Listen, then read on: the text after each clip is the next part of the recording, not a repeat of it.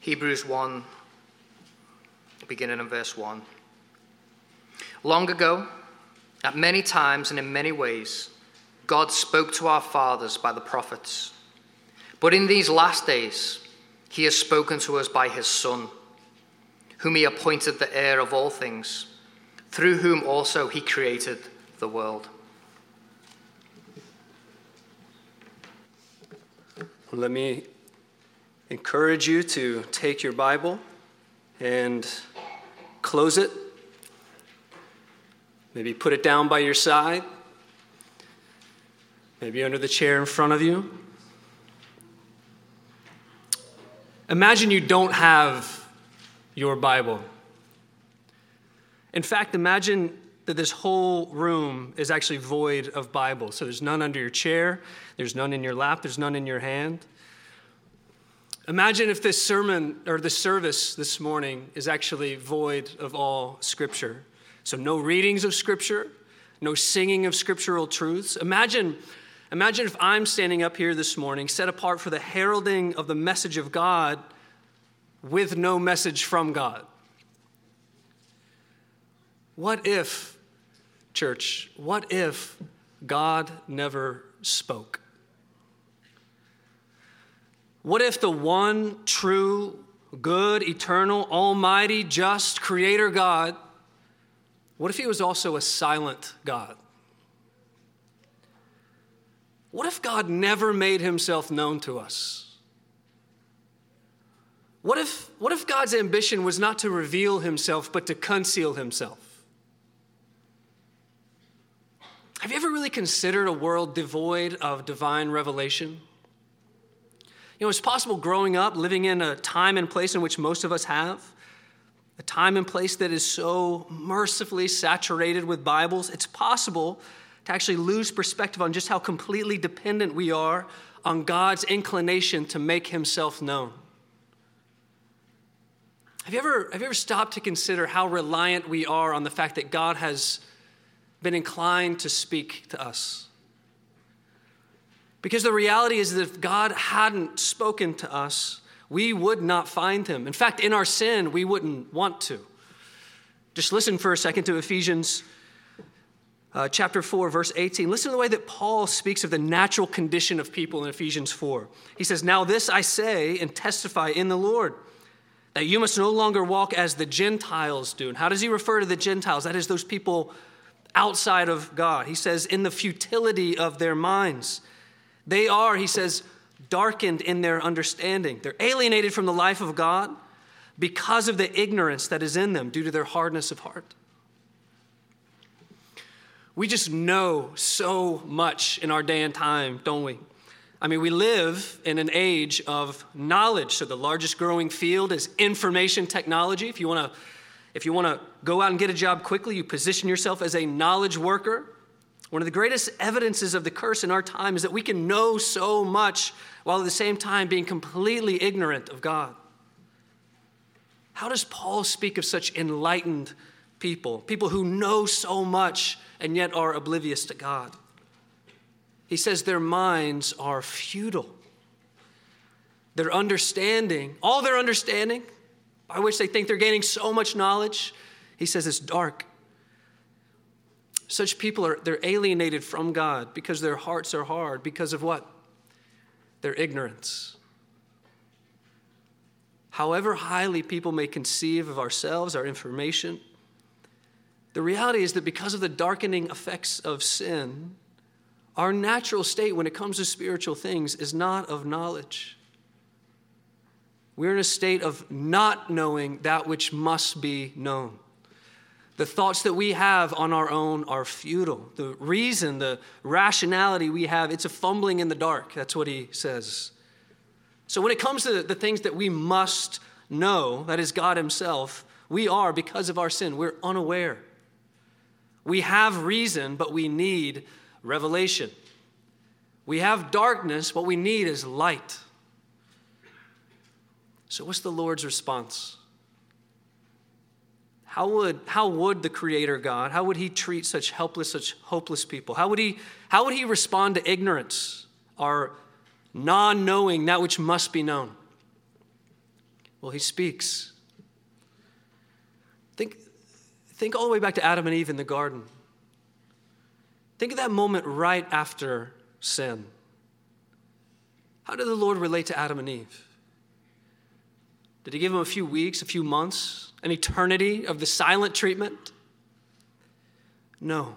Immediately, he drew near. He called out to them. He spoke. This is God. We should consider his kindness as we begin this morning. The reality is that God speaks to guilty, ignorant sinners. The reality is that he's spoken to you. And if you're here this morning, he's speaking even now through his word. So the truth we're celebrating this morning is the truth that God is not silent. He has revealed himself. And this revealing is what we refer to as his word. So God, in his great mercy, from the very beginning, he has given us his word. That is his communication, his revelation. And in these last days, he's not just spoken audibly, he has spoken incarnately.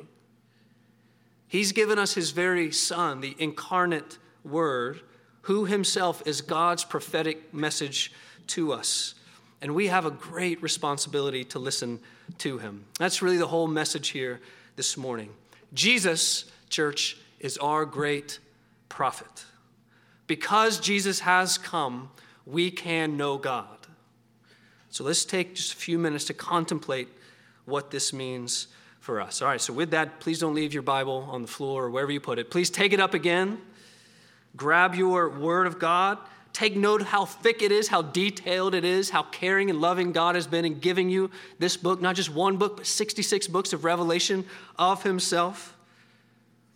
Think back. You can open up to the book of Hebrews once again. Apologize if you lost your place. Page 1001, I think it was. Hebrews chapter 1. We're going to be in a lot of different places this morning, but this is kind of a foundation that we'll return to again and again this morning. Hebrews 1 in the first part of verse 2. Long ago, the author of Hebrews says, long ago, at many times and in many ways, God spoke to our fathers by the prophets. But in these last days, he has spoken to us by his Son. Notice just a few basic things from this text. The reality that God has spoken. In the past, he's done this through people called prophets, he says. So in prophets, what the Lord did in the Bible was that he took his heavenly message and he brings it to earth. That's kind of his goal in bringing prophets. He takes a heavenly message, he brings it to earth, he puts it into the mouths of men and into the language of men. So through the prophets, the heavenly God then all of a sudden has earthly mouthpieces. That's what's happening here. So very simply, it was through prophets that God would speak. This is why, as you read through the Old Testament, what phrase do you come to over and over in the Old Testament? Thus says the Lord. Again, we hear this with such familiarity, but think about what this means. It means heavenly revelation and an earth that's darkened with sin. A world in which you would not know God otherwise. Thus says the Lord. It's happening. God, separated from us because of his holiness and our sin, he's speaking. It means, listen up, God is speaking right here and now. Thus says the Lord. And how many times would this phrase occur? How many times would be kind of God to speak to us? To say, thus says the Lord. I'm thinking once. That would be really nice if he would do that, right? Twice would be a divine grace. Maybe 20 times, that would be amazing. How about 400 times? Over 400 times in the Old Testament, we have prophets bringing the explicit word of God to bear on the earth. God wants to be known, so he sends these prophets. And so as we look back, who then among these men of the prophets, who was the foremost? Who was the chief prophet? Who's the one that stands out among all the other prophets? Maybe our minds go to men like Isaiah or Jeremiah, maybe Ezekiel, maybe Elijah. But according to the Old Testament, the most unique, the most significant of the prophets is not actually found in the prophetic books. He's actually found far before that in the man called Moses. And we may not have considered this before, but the truth is that if we want to understand the person and role of Jesus, then we actually have to go back to the person and role of Moses. So who was Moses? Let's take just a few minutes to think on this here. All right, so if you remember back, if you're familiar with the Old Testament, specifically the Pentateuch, Genesis through Deuteronomy, back at Mount Sinai, God's people are invited to hear from God himself. They've been liberated out of bondage. They're being invited to hear from God himself at this mountain. The only problem is they are terrified of God.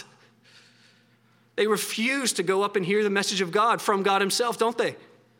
So what do? They request a go-between, a mediator, someone to go into the very presence of God, hear from him, and then come down and communicate that message back to them. And so this is how the Lord dealt with them under the Old Covenant. He would meet with this prophet Moses. He would speak to him, and Moses would go down and render the message to the people. Moses then is the one through whom God mediates his very covenant, his very way of relating to his people. So what we see that is Moses in the Old Testament is a face-to-face with God mediating prophet. That's how he's pictured there. But that's actually not all he is. So think back a little bit further. So God's people, think back to when they're in bondage in Egypt. But God's plan is not to leave them there, right? As he revealed to Abraham back in Genesis. His plan is to break them out, to set them free. His plan is to deliver them. So who does he send? He sends Moses. Just a few verses from Exodus chapter 6 to get our bearings there. He says, the Lord says, I also established my covenant with them, that is with my people, to give them the land of Canaan, that is the promised land, the land in which they lived as sojourners. Moreover, I have heard the groaning of the people of Israel, whom the Egyptians hold as slaves, and I remembered my covenant. Say, therefore, to the people of Israel. So this is the Lord speaking to Moses. He says, say to the people of Israel, I am the Lord, and I will bring you out from under the burdens of the Egyptians. And I will deliver you from slavery to them, and I will redeem you with an outstretched arms and with great acts of judgment. I will take you to be my people. I will be your God. And you shall know that I am the Lord your God, who has brought you out from under the burdens of the Egyptians. I will bring you into the land that I swore to give to Abraham, to Isaac, and to Jacob. I'll give it to you for possession. I am the Lord. Moses spoke thus to the people of Israel, but they did not listen to Moses because of their broken spirit and harsh slavery. All right, so the Lord takes this man, Moses, and he says, go and tell the people that I haven't forgotten my covenant with them. I'm going to make good on it. I'm bringing them out. They'll see the promised land yet. And the one through whom he'll do that is this man, Moses. All right, so Moses then is this face-to-face with God, this mediating, this rescuing, this delivering prophet. And as we know, this deliverance is achieved by God through Moses in an event we call what? The Exodus. So miraculously, by the hand and power of God, Moses delivers all of Israel out of Egypt into the promised land. Moses is a redeeming prophet. He's one who comes from God, and like in the Exodus, he works miracles. The Exodus isn't the only miracle done by God through the prophet Moses. It was just the apex of many other works that God performed through him in the presence of God's people and in the presence of the earthly authorities, even Pharaoh himself, right? So the Lord takes this prophet Moses. He sends them not just to his people, but to Pharaoh, king of Egypt. Moses goes into the very presence of the enemies of God, and he displays the power of God. That's what God's doing through this prophet Moses. He throws down his staff, it becomes a serpent. He predicts plagues, the plagues come. These signs are given by God, but God himself tells Moses that Moses will be like God to Pharaoh. That's what he's doing. So what's the point of all this? The point is that when we think of Moses, we cannot merely think of some run-of-the-mill random character in the Old Testament that we can kind of choose to give or take. No, Moses, at least as far as these narratives go, he's the guy. He is the prophet who is so much more than a mouthpiece of God. Moses is a covenant mediating, miracle working, deliverance giving prophet who comes down from the very presence of God into the people. And the significance of this comes to the fore when we go back to Deuteronomy 18 that we read earlier. And we listen to Moses' words as he exhorts the congregation of Israel. Listen to this. Deuteronomy 18, he says, "For the Lord your God will raise up for you a prophet like me from among you, from your brothers. It's to him you shall listen." Verse 18, "I will raise up for them a prophet like you among their brothers. I will put my words in his mouth, and he shall speak to them all that I command him." God promises through his chosen prophet that he'll send another chosen prophet who will be like what? Like Moses. That is what Deuteronomy wants us to cling to and expect and hold on to, is that God's people are looking for another covenant-mediating, miracle-working, deliverance-giving prophet who comes down into the people from the very presence of God. That's what we need, and God says that's actually what's coming. Now, fast forward to the end of Deuteronomy now, all right? So almost to the end of the Pentateuch. The question is, has he yet come? Has the Lord done this? Has he raised up one from among God's people to be a prophet like Moses to God's people? Deuteronomy 34, verse 10, right at the end. "And there has not arisen a prophet since in Israel like Moses, whom the Lord knew face to face. None like him for all the signs and wonders that the Lord sent him to do in the land of Egypt, to Pharaoh and to all his servants and to all his land, and for all the mighty power and all the great deeds of terror that Moses did in the sight of all Israel." At the end of the Pentateuch, we're still waiting.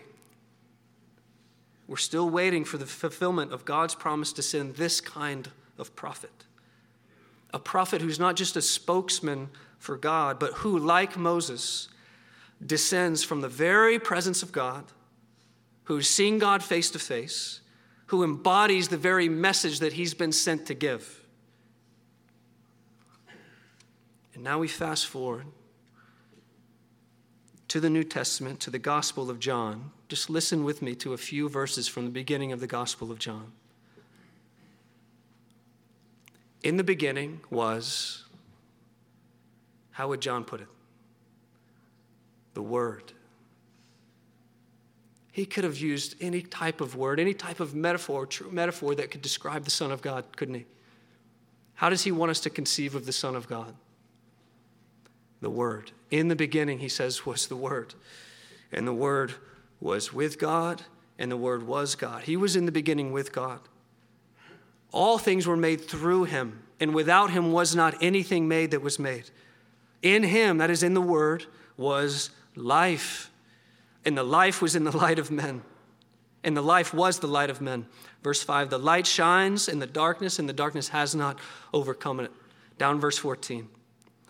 And the Word became flesh and dwelt among us. And we have seen his glory. Glory as of the only Son from the Father, full of grace and truth. Verse 17. For the law was given through whom? Moses. Grace and truth came through Jesus Christ. No one has ever seen God, the only God, who is at the Father's side. He has made him known. You see what John's communicating here? The eternal word, he says, that is the eternal message, the eternal communication of God, God's Son, the very image, the very revelation of God. John says that word that's eternal, through whom all things were made, that word has taken on flesh. Just as Moses came down from God to give the law, this eternal word comes down from God to give grace and truth. Not to write the eternal law of God on tablets of stone, but to write the eternal law of God on hearts of flesh. We can't see God, John says, but God, the Word, the Son, that God has made him known. You see, Jesus, the Word, he makes the invisible visible. So unlike any other prophet before him, including Moses, Jesus, John says, is the living Word. Don't you love that? Living Word. He's the alive message. He's the bodily communication of God. You see the wonder of the incarnation? Jesus is the eternal Word of God that we not only hear, but we see. In Jesus, you see this? We can see the Word. It doesn't make any sense, but this is the reality that we have in Christ. It's impossible, and yet here we have it in Jesus. This is what the author of Hebrews is getting. Hebrews 1:1. Long ago, many times and in many ways, God spoke to our fathers by the prophets. But in these last days, he has spoken to us by his Son. We are so completely ignorant. We're so completely lost in the darkness of sin. Yet God, in his grace, according to his promise, he has sought to speak one final time. And he's done so in one final prophet, his Son, whom John says is the eternal Word. Jesus is the prophet like Moses, come from God to do the work of God. All right, so this is made even more clear if you fast forward a little bit further into the Gospels. A little later on in both Luke and Matthew, almost unbelievably, who shows up again with Jesus? Moses. And not just by a reference, he shows up like that a lot of times, but he actually shows up as a real life character. So you remember the Mount of Transfiguration? So one day Jesus takes Peter, James, and John, and he goes up onto a mountain to pray, which was a common practice for him. And yet this time, as he's praying, the way Luke records it, he says that the appearance of Jesus' face began to change. And his clothing started glowing white. So all of a sudden, Jesus is being wrapped in some heavenly glory right there in front of him. It's like in just this one space and time, heaven and earth are kind of converging in one small space. And then, Luke says, two men appear with Jesus. Remember who they are? Moses and Elijah. And listen to this, Luke 9:30. Luke 9:30. And behold, Luke says, two men were talking with him, Moses and Elijah. And they appeared in glory and spoke of his departure, which he was about to accomplish at Jerusalem. All right. So during Jesus' incarnation on earth, Moses visits him. Okay? In case we're a little bit familiar with this passage, that's what's happening. And Moses speaks to him about what? Jesus' departure. Do you know what the word there is in Greek? Exodus.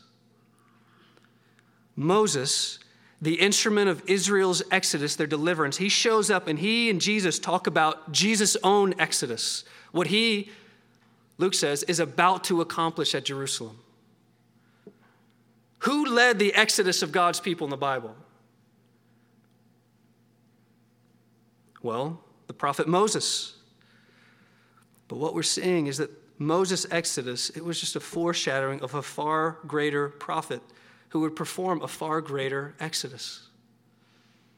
Jesus is a prophet like Moses who led an exodus like Moses. So Moses, the great mediator of God's covenant, he came from the very presence of God, spoke to God's people, worked miracles in their presence, led them out of captivity through death into Canaan.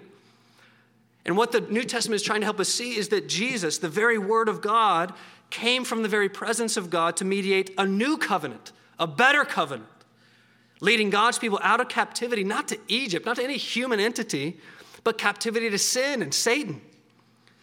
And whereas Moses walked up to the bank of the sea and parted the waters with his staff, Jesus went further and deeper. He walked straight out into the sea of death himself. He went straight to the cross of crucifixion. He gave his own life in order to purchase the pardon of giving up the pardon of that would give up his people who were slaves, who are now his brothers. And now as Jesus hung on the cross, Jesus, the final prophet, what did he say?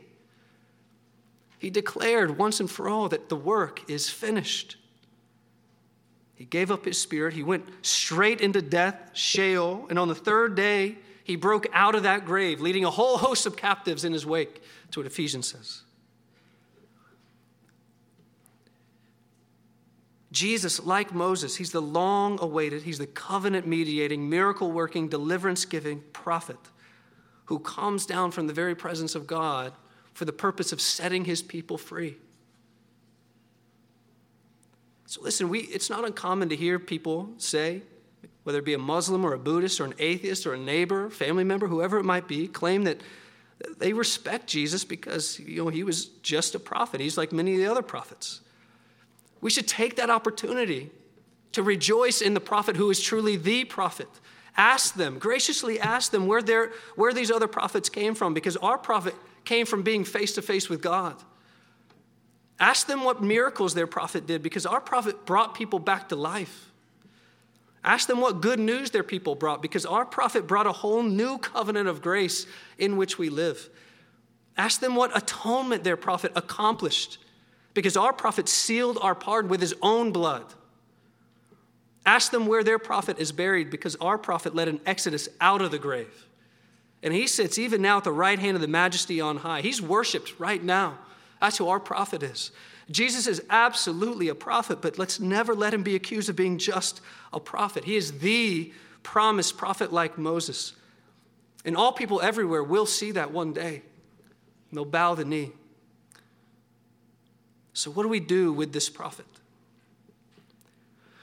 Amazingly, the Lord himself tells us, if you look just a few verses down there in Luke chapter 9, after this event of the transfiguration where Moses and Jesus are conversing about his exodus, soon to be accomplished at Jerusalem, Luke 9:35, we hear a voice from heaven itself. And the voice came out of the cloud saying, "This is my son, my chosen one. Listen to him." In a great word of affirmation of this proper role about to be fulfilled in the Son, the Father speaks from heaven and exhorts us to do what? What do you do with a prophet? You listen to him. Earlier we read from a portion of Peter's sermon in Acts chapter 3. You can listen to a couple of those verses again. Acts 3:22. He references Moses. He says, Moses said, "The Lord God will raise up for you a prophet like me from your brothers. You shall listen to him in whatever he tells you. And it shall be that every soul who does not listen to that prophet will be destroyed from the people." Verse 26, God, having raised up his servant, sent him to you first to bless you by turning every one of you from your wickedness. I love how the Bible affirms this for us, confirms it for us. We don't have to worry whether or not or wonder whether or not we need to listen to the words and the work of Jesus. It's right here for us. Here's the good news for this morning. God has sent one final prophet. It's his one holy, eternal Son. And that Son, Jesus, has come, just as he promised, to bless us by turning us from the folly of sin and death. That's how Peter puts it in his sermon. So think back to Israel's relation to Moses, at least in that moment of deliverance. They did believe Moses in that moment. They did cover the doorposts of their houses with the blood of the Lamb. They did flee from the wrath of God that was coming down on sin. And what the New Testament is telling us is that we must do the same. We must believe the message of covering, of atonement, and cover ourselves with the blood of the Lamb by faith. That's what the New Testament is telling us. We must get on our feet and flee from sin and wrath that's coming forth. Jesus, the prophet, he has come from God to bless us by telling us the truth, by hearkening to us the peril of our situation and the way out of it. In the message, the way out is repentance and faith. The question is, will you listen to him? That's the application this morning. Will you, whoever's here this morning, believer or non-believer, the question is, will you listen to the Word made flesh?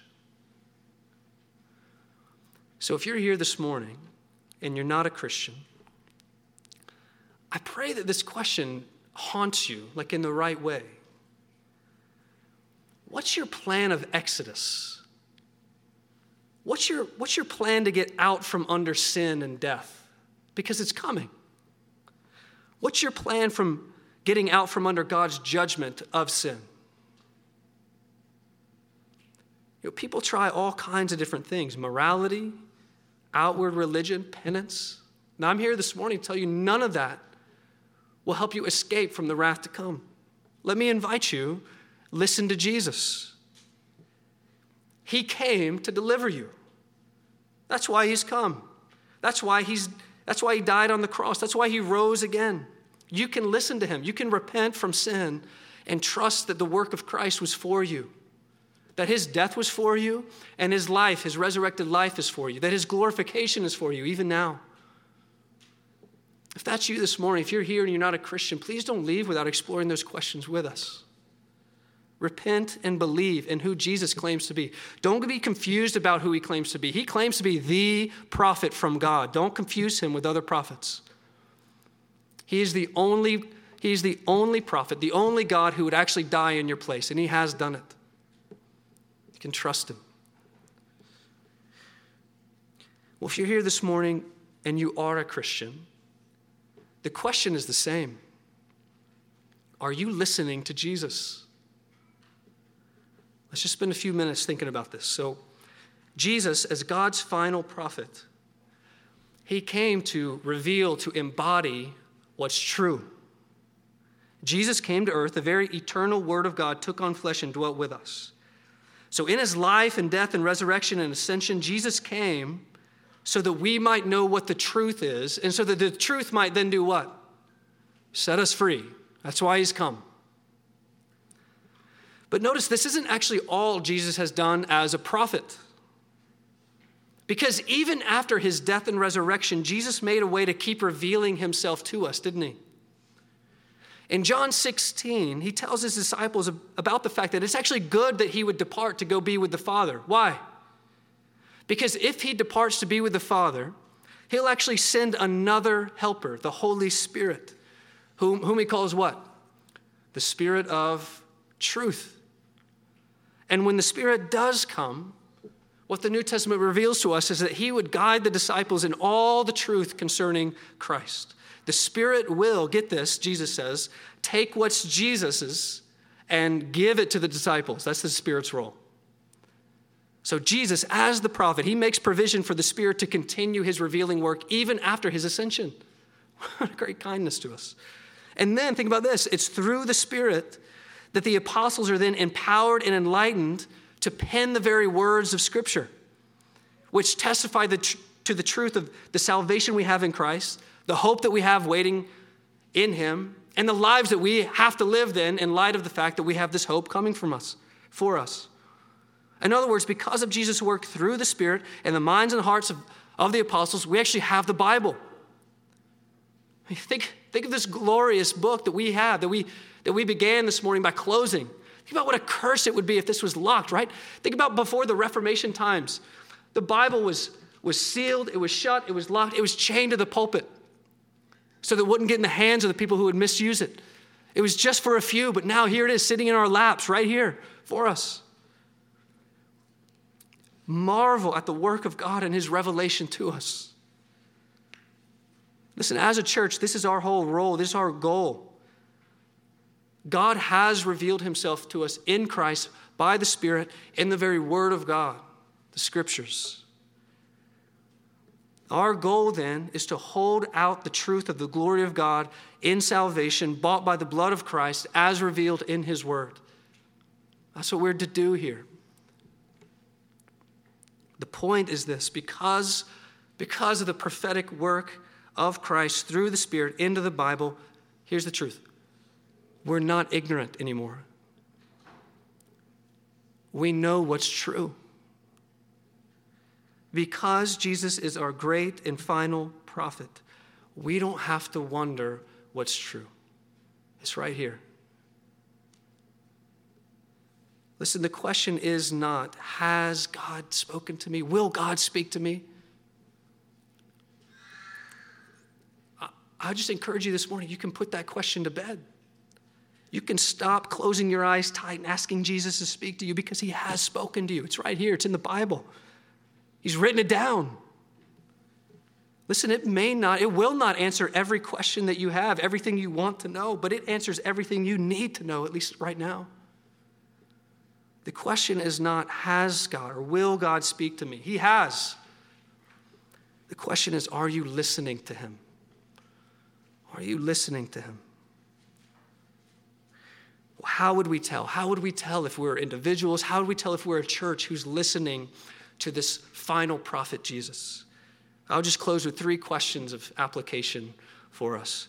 Things maybe you can write down, maybe you can meditate on this week.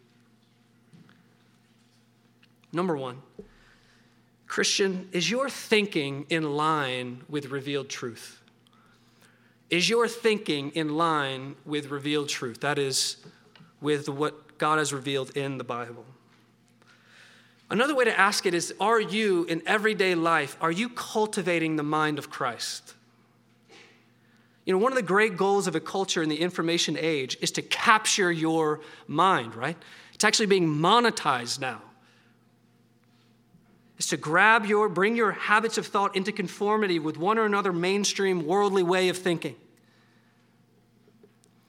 And we are explicitly exhorted in the New Testament not to let this happen.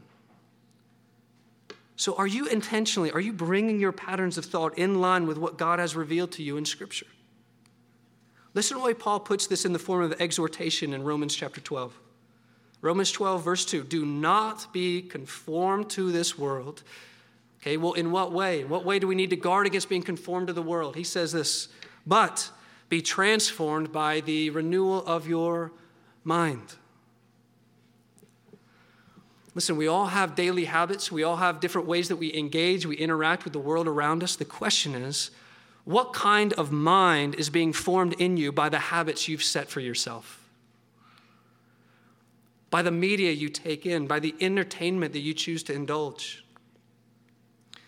Is there any way in which your thinking is being hijacked away from Christ and into a worldly, predictable pattern of thinking, whether on the right or on the left? So we're not asking here what's off limits regarding kind of what we take in. I want to present a different question. I'm asking, is your mind being nurtured more and more into the mind of Christ? And again, I'm not actually speaking of building a Christian worldview here. That is important, but we got to recognize that there are many non-Christians who actually hold to the moral ideology of the New Testament. I'm asking, are you living in such a way that your patterns of thought are in line with the fruit of the Spirit? One way you'll know you're growing, you're cultivating the mind of Christ, is that day by day, week by week, year over year, you're growing in love, in joy, in peace, and patience. Are you growing in kindness? Are you growing in faithfulness? So I'm not asking, are you setting your mind on Christian principles? I'm asking, are you setting your mind on Christ, the person? Are you making a way each day to set your mind on things above, where Christ is? This is how Paul exhorts us in Colossians 3, isn't it? He wants you to set your mind on Christ, who's at the right hand of God right now. And what does he say about that? He says, Christian, you need to set your mind on Christ, who's at the right hand of God, because by faith, that's where you are. The great tragedy of so many of our lives is that we live not as those who are in Christ at the right hand of the Father, but those of us who are down here kind of fighting worldly battles. Set your mind on Christ. Listen, it seems to me, at least going by the evidence I see, that one of the great strategies of the enemy in our current place and time is to encourage people to a Christian worldview of things, culture, politics, whatever. Be indulged with those things, fight for those things, so long as you leave Christ himself.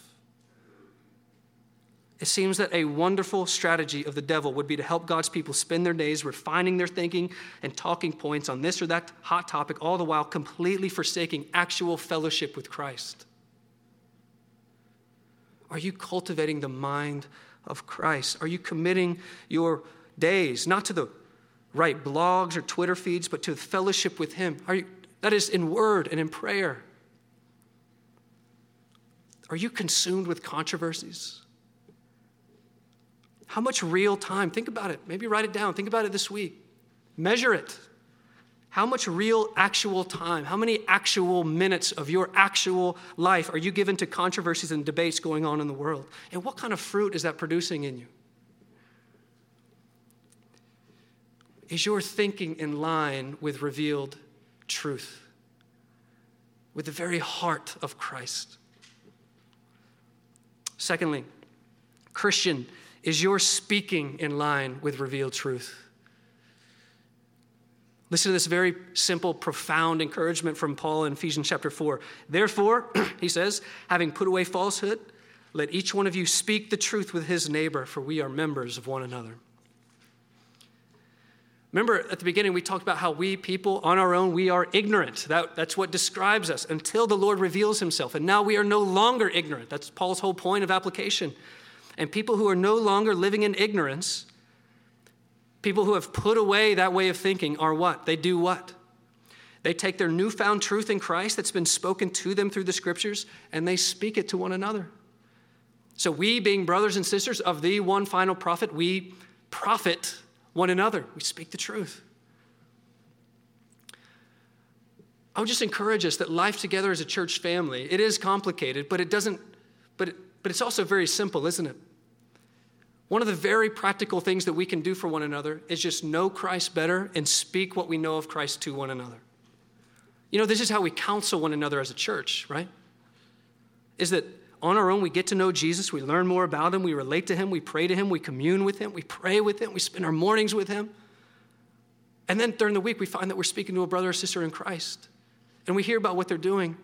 And all of a sudden, we're freed up from the temptation to try to fix them. You know what we can do? We can give them Christ. We can tell them about Christ. Listen, I don't know. We can say, I don't know the solution to your problem. But this is what I know. This is who I know Christ to be. Then we speak to one another. As those who speak the truth in love, listen, we can be freed up. Jesus being the prophet means that he's the answer, okay? That means that we don't have to be the answer. I love how one pastor puts it. He says, I'm not the guy with all the answers. I'm the guy who points to the guy. That's who we are to one another in the church. We're not answer men and women to one another. Jesus is the answer. He's the prophet. He's the final word of God to us. We point one another to Christ. I think this holds true for evangelism as well. Maybe this would take some of the pressure out of evangelism for us. We think we got to be the answer to people, don't we? People have so many questions. Maybe one angle in evangelism is just to say, listen, I don't know the answer to all those questions, but I know who Jesus is. Can I talk to you about that? Third question. Is your living in line with revealed truth? Is your living in line with revealed truth? You know, the Lord could have left us in the dark as to what kind of life that people now awoken from the sleep of ignorance should live. And again, he doesn't tell us everything about what it means to live a new life in Christ, but he certainly gives us a picture of holiness that we can strive by his grace to conform to. So the question is there anything about your life, in public or in private, that's very obviously out of step with the revealed truth that we have in Christ? Listen to a couple more exhortations. 1 Peter chapter 1. As obedient children, do not be conformed to the passions of your, what? Former ignorance. But as he who called you is holy, you also be holy in all your conduct. Since it is written, you shall be holy, for I'm holy. You know, it strikes me, in an age when Christians are tempted to hold on to the fact that we have the answers, that we do know what's true, in an age in which we're tempted to misuse that as a weapon against people, the way Peter conceives of it, at least right here, is that people who now have been awoken to the truth will live in light of the truth, not according to patterns of their former ignorance. In other words, you should be able to tell by the behavior of people, even in controversy, you should be able to tell by the behavior of people who actually has been awoken from their ignorance and who's still in it. Paul exhorts us in the same way in Ephesians chapter 4. He says, revisiting where we were before, he says, they have been callous They become callous, have given themselves up to sensuality, greedy to practice every kind of impurity. But that is not the way you learned Christ. Assuming that you have heard about him and were taught in him, as the truth is in Jesus. To put off your old self, which belongs to your former manner of life and is corrupt through deceitful desires, and to be renewed in the spirit of your minds. And to put on a new self, created after the likeness of God in true righteousness and holiness. Is there any part of your life that's given over to lust, to sensuality? Are you greedy for money? Are you impure in any way? Let me just encourage you, because of this prophet's work for us, you are free. Jesus, the great prophet, has led an exodus out of sin into a new realm of sanctification. You don't have to return to Egypt to get your satisfaction, to get your joy like Israel was tempted to do. You can actually leave them and pursue contentment in Christ. We have to repent of those things. Leave them where they are. Put off that old enslaved person. Come out of that and into Christ. That's the invitation. You know, the great beauty of Jesus as our prophet, as the one who reveals the truth of God to us, is that we don't have to wonder what's true. He has already spoken to who we are, where our identity is to be, where we're headed, what we're to leave behind. So, Christian, is your thinking, is your speaking, is your living in line with the truth as it's revealed to us in Christ? Jesus has come to tell us the truth so that by the truth you can actually be set free. Are you living free? You know, what we've been considering in this series is that because of the dominion of our sin, we need someone to take over the reign of our hearts, right? And in that light, we have Jesus as our King. And because of the guilt of our sin, we need someone to speak for us to God. That is, we need a priest, and Jesus is that for us, and we'll contemplate that soon. And what we've seen today is that because of our ignorance, because of the ignorance of our sin, we need someone to speak for God to us. And in Christ, that's exactly what he's done. God has sought to speak one final time, and he's done so in one final prophet, his very own Son. And you know what? The beauty of the way that the Lord Jesus has set things up is that he speaks to us still, even as the church today, through his ordinances, doesn't he? And that's what we come to now. You know, in the Lord's Supper, Jesus speaks a final authoritative word to those who come to him in faith. As we come to the Lord's table, what we bring is our guilt. And he speaks an authoritative word of forgiveness to your guilt. And he says, you're forgiven. As we come to the Lord's table, we come in our shame. And he comes with an authoritative word that says, your shame has been covered by his work, by his righteousness. So we take bread, representing the broken body of Christ, and we hear the message that the very Son of God has taken on flesh. He's actually borne physical pain that we should have borne. He's taken it for us.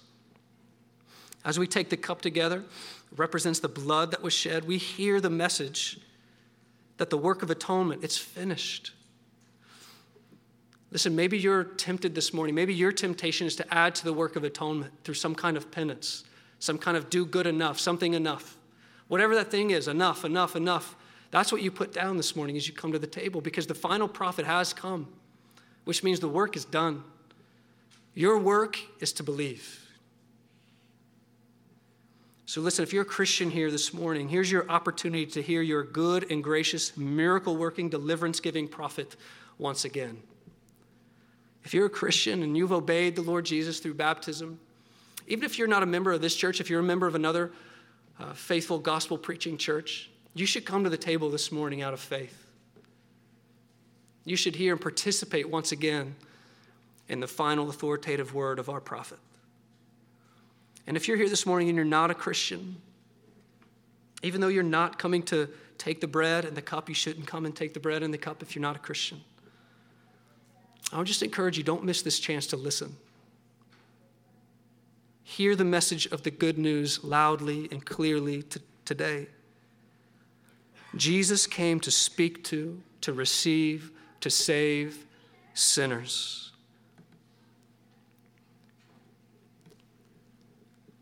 If that's you, if you're seeing yourself, if it's being revealed to you, even now that you are a sinner, come to Christ today. If you have other questions, kind of remaining about the Lord's Supper, we have a few points written there in the bulletin. You can reference that. It might be helpful to you. Before we celebrate together, before we come and hear together this final authoritative word for us in the supper, let's take a few minutes just to be honest with the Lord about ourselves and about the ongoing struggle with sin and temptation that we still have. Let's take a few minutes to confess our own sins to the Lord. After a minute or so, I'll take the opportunity to lead us in a prayer of confession together, and then we'll celebrate. So let's pray.